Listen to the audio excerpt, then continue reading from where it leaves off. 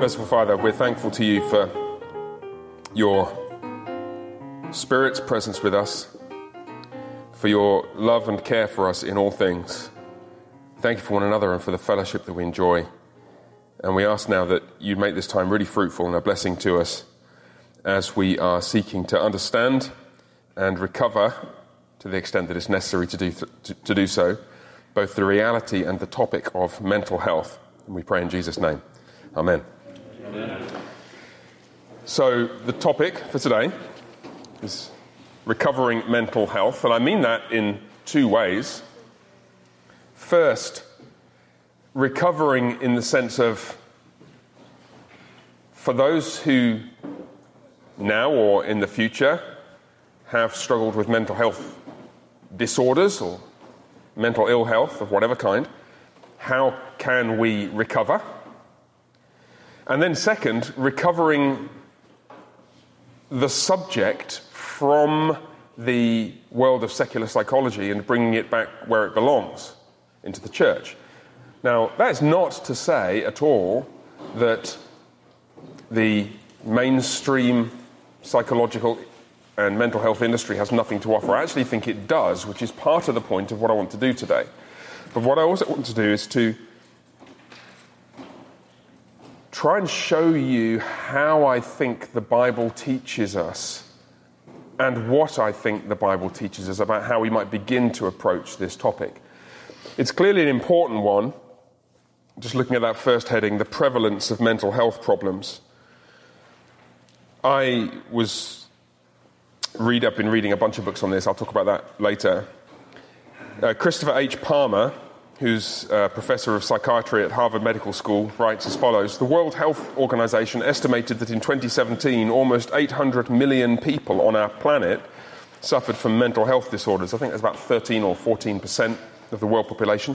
Anxiety disorders are the most common, affecting about 3.8% of people around the world, followed by depression, affecting about 3.4%, which doesn't actually sound so bad until you realize that, quote, rates of these disorders are higher in the United States, with approximately 20% diagnosed with a mental or substance abuse disorder. In the United States, data now suggests that 50% of the population will meet the criteria for a mental health disorder at some point in their lives. That blows my mind. And that warrants some kind of engagement, I think. We can't ignore something that may affect half of us. Dr. Tom Insel, former director of the National Institute of Mental Health,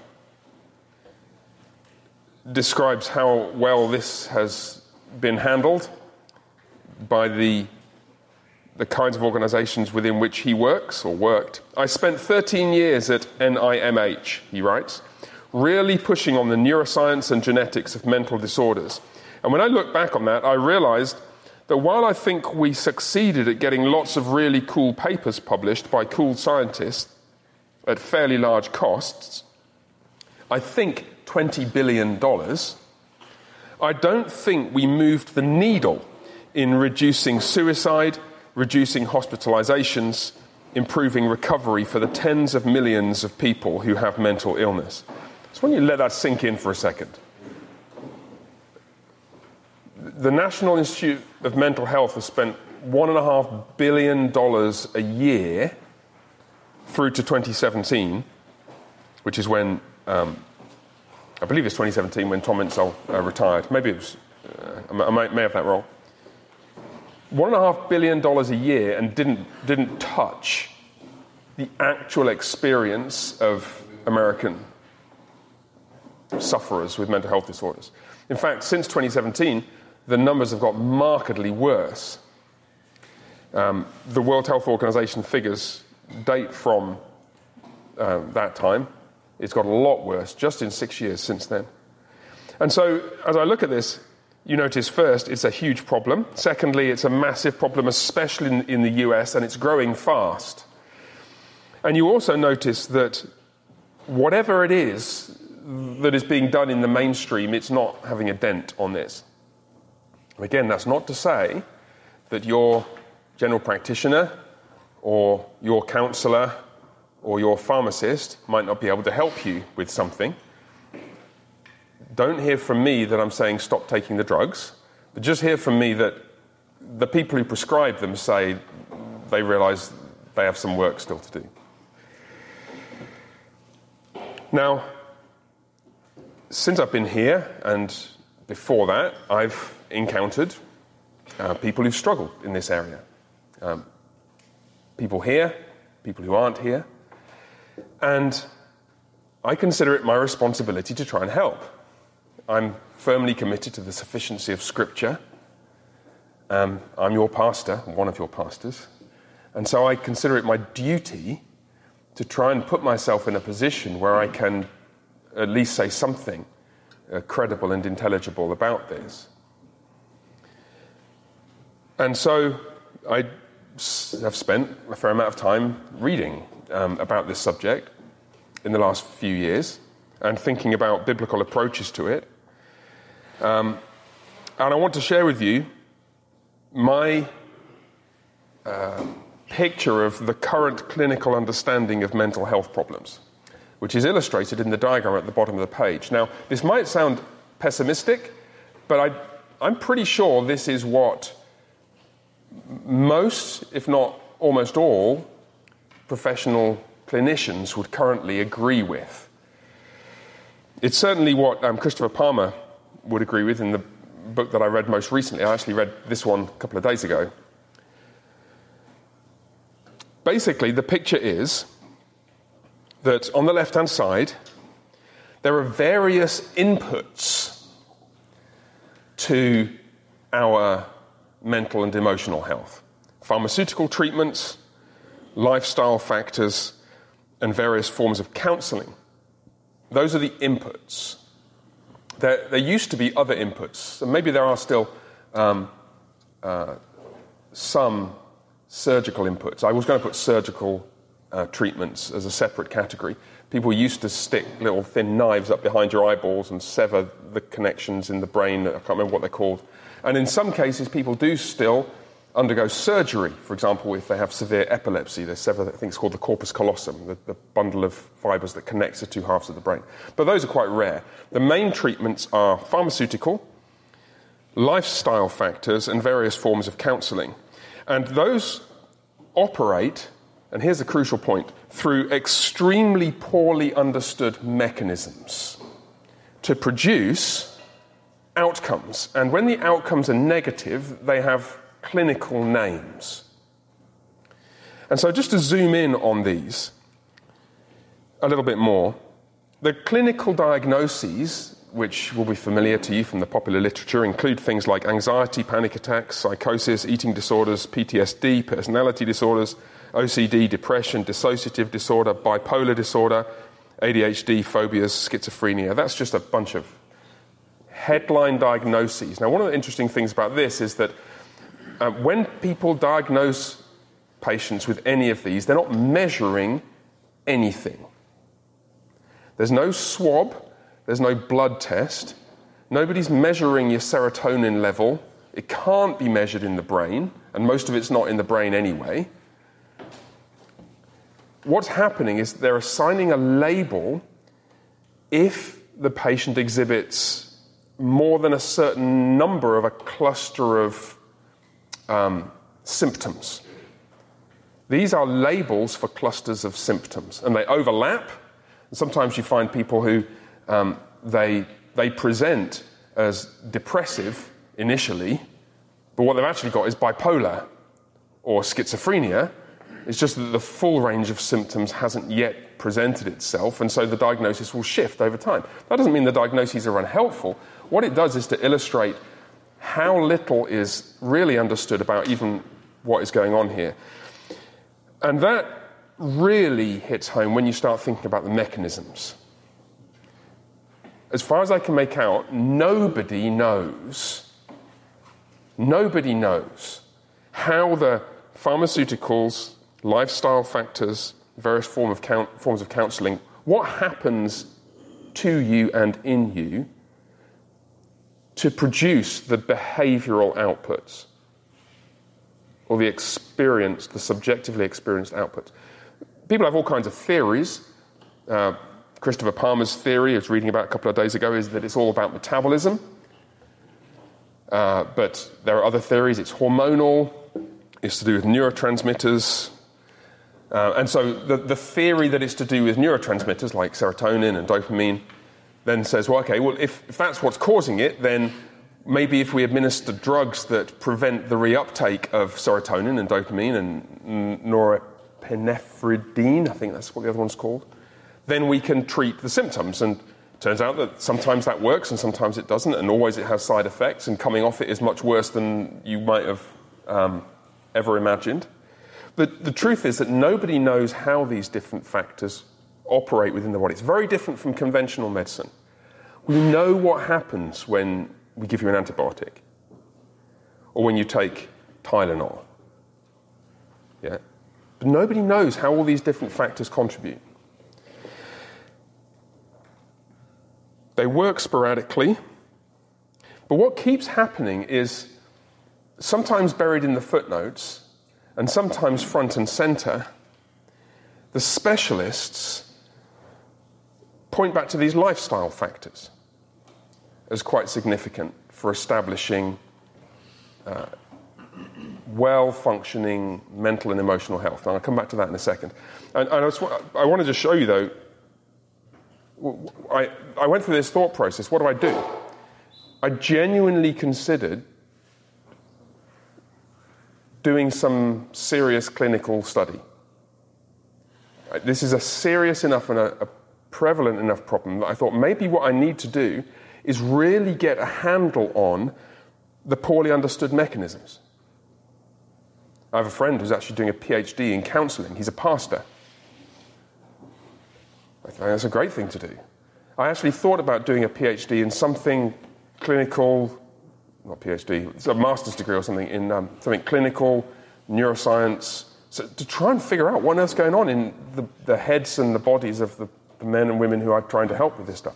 But then I realised, hold on, if the hundreds of thousands of scientists who've tried it so far and the $20 billion that was spent over 13 years hasn't fixed it, Steve Jeffrey isn't going to do a master's degree and figure it all out, is he? Well, what an idiotic thing to do, which is kind of a relief because I'm not sure whether I've got time to do a master's degree in neuroscience. So, or the competence, frankly. And then it suddenly hit me, okay, what if we don't need to understand the mechanisms? At least to make a start with this. Paul Bloom, who's a developmental psychologist, listen to him a lot, he says it may be that our understanding of psychology is like our pre-Copernican understanding of the hard sciences. It's like our current understanding of the mechanisms is so poor that it's like still thinking that the sun goes around the earth. It's that bad. Well, man, none of us wants to wait until we have the Copernican revolution to sort this stuff out. But what if we don't need to? And I started to think, where might we go in Scripture to figure out what to do, even if we didn't understand the mechanisms? See, Scripture doesn't give us the mechanisms of mental health processes, does it? It doesn't tell you what's happening to the neurotransmitters in your head, or wherever else they are. But does it give us anything? And I want to invite you to turn over the page with me, and I want to show you the conclusion that I've come to tentatively, which I think might be helpful. Under that heading, a biblical approach to mental health problems. The first step really kind of takes us sideways, completely out of the orbit of the conventional secular psychiatric literature. Step one, have you repented of the obvious sins? The thing that no psychologist is ever going to tell you is, like, listen, if you're married but flirting every day with a woman who sits opposite you in the office where you work, or you've got porn habit, or you're just kind of lazy, that's ungodly and sinful, and that will mess your life up. And the Lord might do that deliberately, like waving a flag at you to say, hey, shape up, this isn't If there are obvious, persistent, unrepented of sins, let's tackle that low-hanging fruit first, shall we? And I take it that's obvious. Right? Please don't come to me for some kind of complex solution if the problem is really simple. And though it may not be simple to deal with that, identifying it is really simple. That's step one. Let's just be honest about that. And so if you need to kind of tune out for the next few minutes and just focus on that, or head home after this and focus on that, then please do so. And give me a call if you need help to do so. But then I started to think, and this is step two, this is the thought that I had that was new to me and that I think might be helpful. Let's suppose there's somebody out there who's like, look, I know I'm a sinner, but, I don't watch porn, I'm happily married, I've got a job, I don't need to tell you where the body's buried, everything seems fine, but I'm still depressed, or I'm still highly anxious, or I still have panic attacks. What do I do? How does Scripture address that issue? What it doesn't do is tackle it directly. If you think of those lifestyle factors, go back over the page. Just look at those for a second. These are all things that are within our control. This is why they're under the heading of lifestyle factors, things that we do. Diet, what we eat, drugs, tobacco and other things. Exercise, rest, relationships, loneliness, stress, sleep. There's tobacco, so drugs I must have meant something else. Let the reader understand. Alcohol, work, what the psychologists call meaning and purpose in life, which would mean knowing that everything you're doing for the glory of God. I put that in their terms because that's a psychology diagram. We'll come back to it in Christian terms. Worshipping God with all your heart and soul and mind and strength in everything. That's meaning and purpose in life. You should add one more to that, by the way. Daylight and darkness. Please, if you've got a pen, please write that one in the green box. That's one I missed out. That's another lifestyle factor which has been identified as having a significant contribution to mental health. Right. What does the Bible say about those? Sorry, go ahead. Daylight and darkness. You call it circadian rhythm if you want. I was trying not to get technical. But exposure to daylight and darkness. We'll come to why this is important in a second. Now, here's the thing. The Bible doesn't have a book, the 67th book of the Bible, psychological wellness and how to achieve it. Here's what it does. Scripture presupposes a certain cluster of lifestyle factors as the essential prerequisite to living a fruitful, faithful life in the culture in which Scripture was written. Are you with me? Scripture presupposes a certain set of lifestyle factors as a necessary prerequisite to living a faithful life and a fruitful life in the period of time between, Adam and Jesus. What were those lifestyle factors? Well, just think for a second. You've got a rich and detailed biblical picture of the faithful Israelite, haven't you? Just think of, Proverbs, Ecclesiastes, the narratives of the books of Samuel and Kings. Just piece together in your mind, think of the law, Exodus, Leviticus, Deuteronomy. What's a faithful man going to do in, late Bronze Age, early Iron Age Israel? Let me give you a picture of him.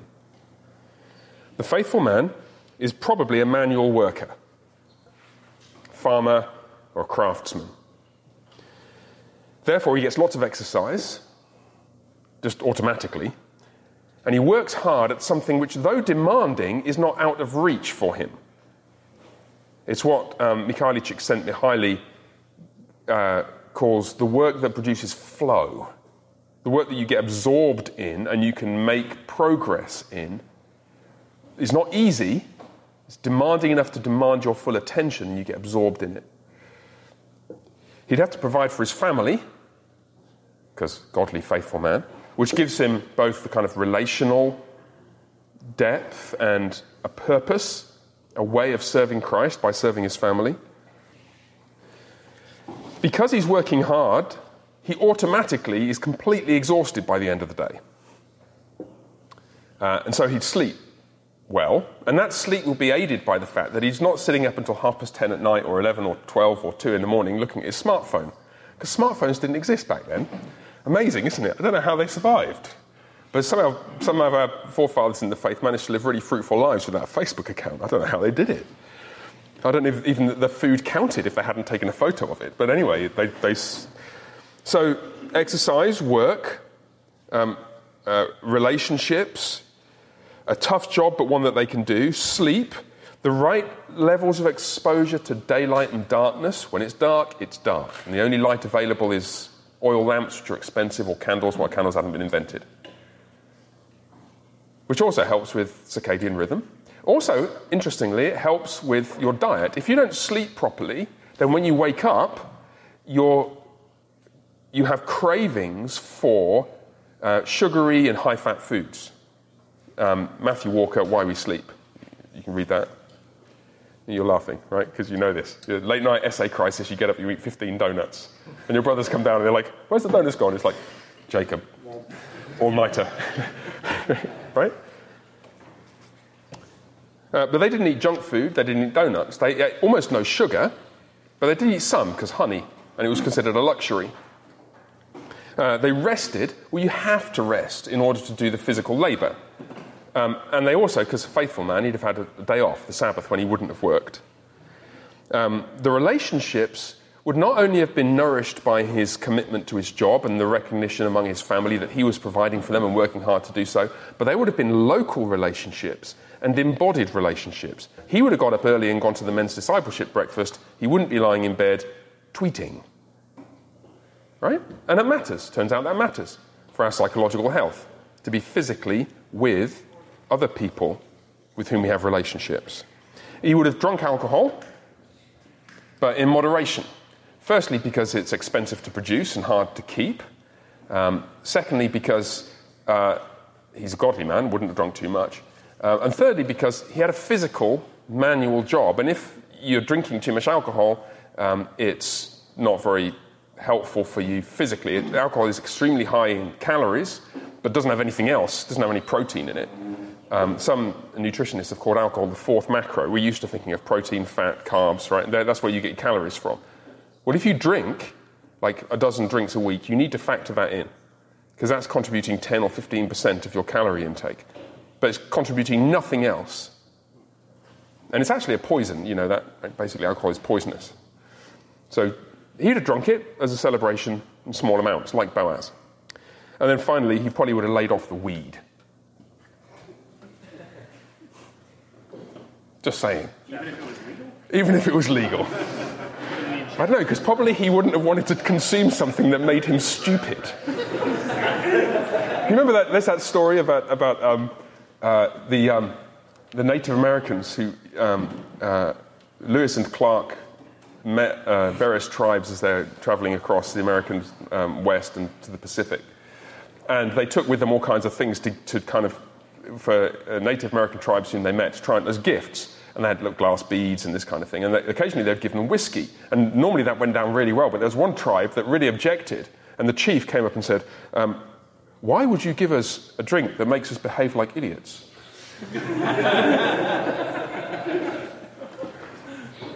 Okay, so now methodologically, try and understand what's happening here.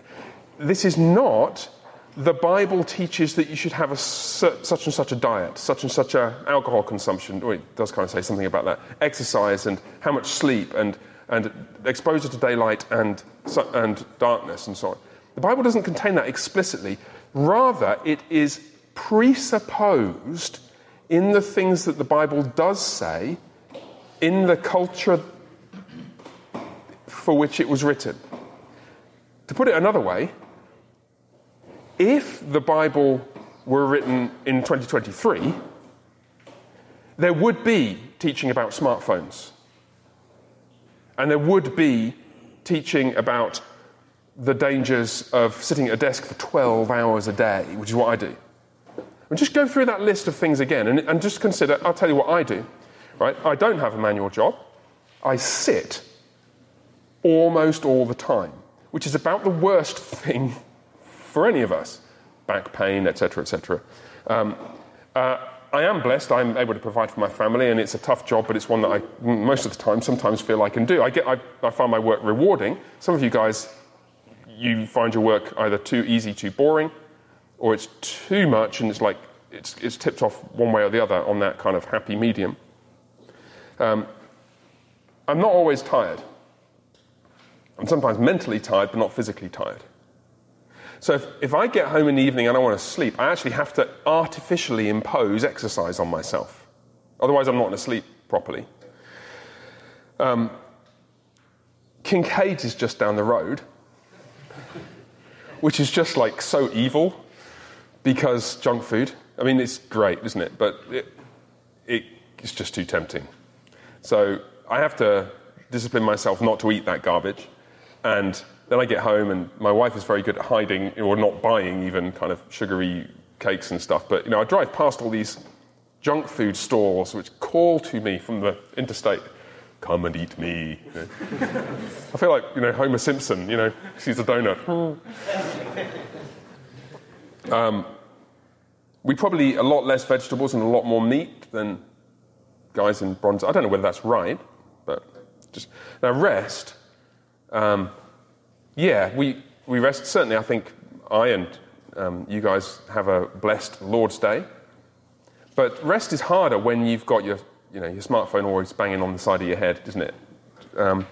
Relationships, we have all kinds of temptations to relationships that are not local and embodied. Alcohol is much cheaper, and many of us, not having physical jobs, are in the kind of place where we could get away with consuming too much of it. And finally, like I said, drugs. So in other words, what's happened is that the technological advances since the biblical period have made a kind of life for us natural, easy, even instinctive, that deprives us of the proper lifestyle factors, which the clinicians insist have to be right in order for our mental health to be appropriately adjusted. They don't know how exactly. I certainly don't know how. The poorly understood mechanisms in the middle. But they're insisting that those things need to be right. Now, here's the problem next. Every single one of those headings is probably hundreds of thousands of research hours, hundreds of millions of research dollars, countless PhDs. Let's suppose you just thought about diet, what you're supposed to do. Paleo, keto, carnivore, vegan, vegetarian, intermittent fasting, what kind of intermittent fasting, skip breakfast, not skip, I have no idea. I can tell you what most of the theories are, but I'm a pastor, not a dietitian. I don't have the capacity to, and I have my own views about it, but I'm not going to tell you with any kind of putative pastoral authority which is right. How do I know? Exercise, what you're supposed to do. Cardio, weights, mixture of cardio and weights, zone 2, zone 5, high-intensity interval training. I have no idea. Again, I have my own preferences and I have my own opinions, but I'm a pastor, not an exercise scientist. But I tell you what, let's make it easy, right? If all you eat is junk food, that's definitely wrong. If you get no exercise, that's definitely wrong. Now, there's low-hanging fruit even here. You could compare yourself to, or rather, compare these lifestyle factors to the kinds of lifestyle factors which would have to be in place in a faithful Israelite in the days of Solomon, say. And ask yourself, are there any obvious divergences? And it's just possible that might help.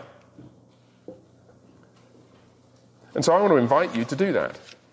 See, something has got to account for how Americans are 4 or 5 times more likely to suffer from mental health disorders than people in the rest of the world. And it's not that we're poor. I think what's actually happening is we have embraced more of the technology and we lack the maturity to handle it. And by technology, I don't just mean smartphones, I mean food production.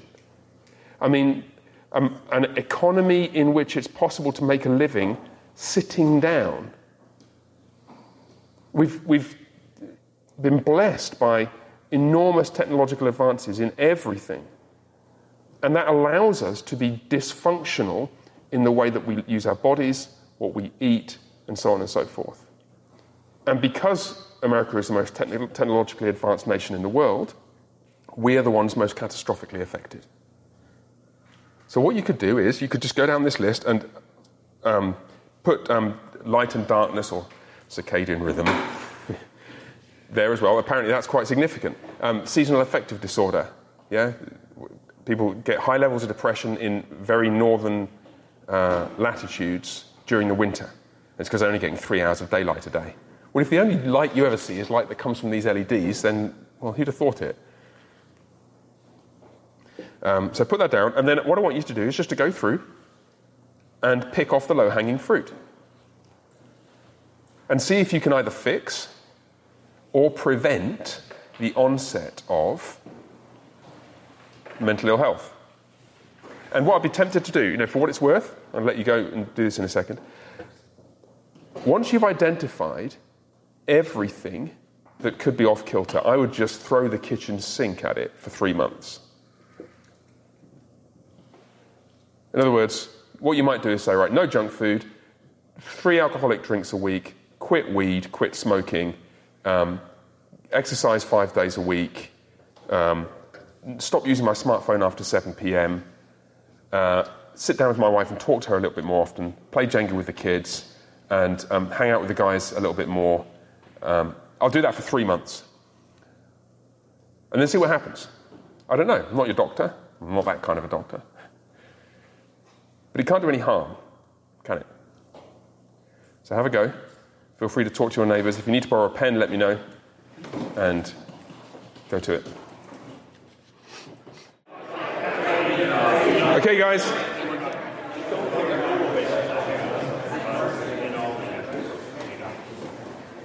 We are up against 2 minutes before 10 o'clock. I can detect from the conversations I can see and the conversations I've been a part of that there was a lot of good back and forth going on. Let me just say a couple more things.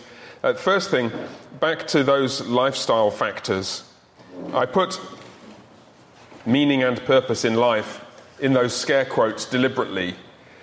And the reason is because I think that's the kind of phrase that secular psychologists and psychotherapists end up resorting to point to what they don't have in Christ.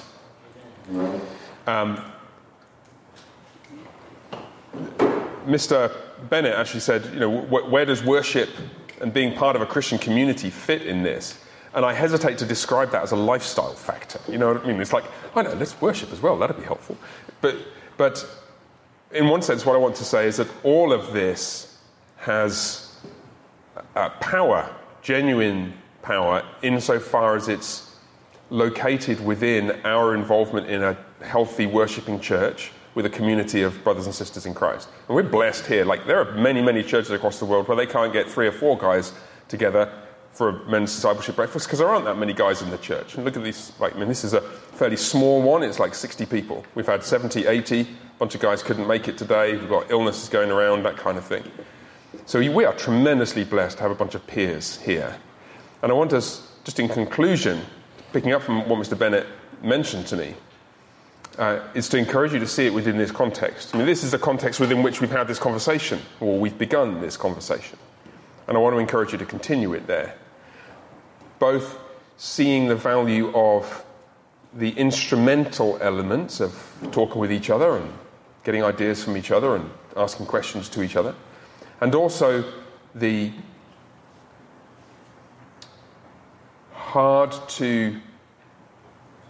the element of worshipping God in community on the Lord's Day, where we can't see and understand the mechanisms at all. What we're doing is we're drawing near to the one whom we cannot see. That's what Hebrews 11 means by faith. Faith is believing or perceiving that which is unseen. So all of the stuff that we might identify about these visible mechanisms is to be brought to the Lord and acted upon in recognition that it's He who is unseen, who is behind all this. So this is not a replacement for, do I need to say that? I don't think I do. Our relationship with Christ and our worship of Him. This is how I pray He will be at work in all of us to safeguard our emotional well-being so that we be better dads, better husbands, better men, better disciples of Jesus. Now it's just after 10 o'clock. I'm always torn. I know you've got up early, you've got here. Do we carry on? Do we keep going? Or do we say, listen, you've got homes and families to go to, you've got other responsibilities today. And both of those things are valuable. So what I'm going to do is best of both worlds. We'll pray and conclude formally. But as ever, if you guys want to hang around and talk some more, I'll stick around a little longer. If that would be helpful, you can come talk to me. It'll be helpful if we can clear up the food debris before we go. But why don't I lead us in prayer as we conclude formally? Let's pray together. Merciful God and Father, we are thankful to you for one another. We're thankful that you open wide your arms for us, just as Jesus spread wide his arms in death for us, and now has poured out his Spirit upon us so that we may be united with you through him. We pray that as we are so united, you would lift up our hearts day by day through faith and tomorrow in worship. May we be blessed by faith in ways that we can't see as we commune with you. And may we have a deepening understanding of how you are at work instrumentally in all these practical aspects of our lives so that we can discipline ourselves to make better and wiser use of the blessings that you shower upon us so that our emotional and mental health is preserved and strengthened. And we pray in Jesus' name. Amen.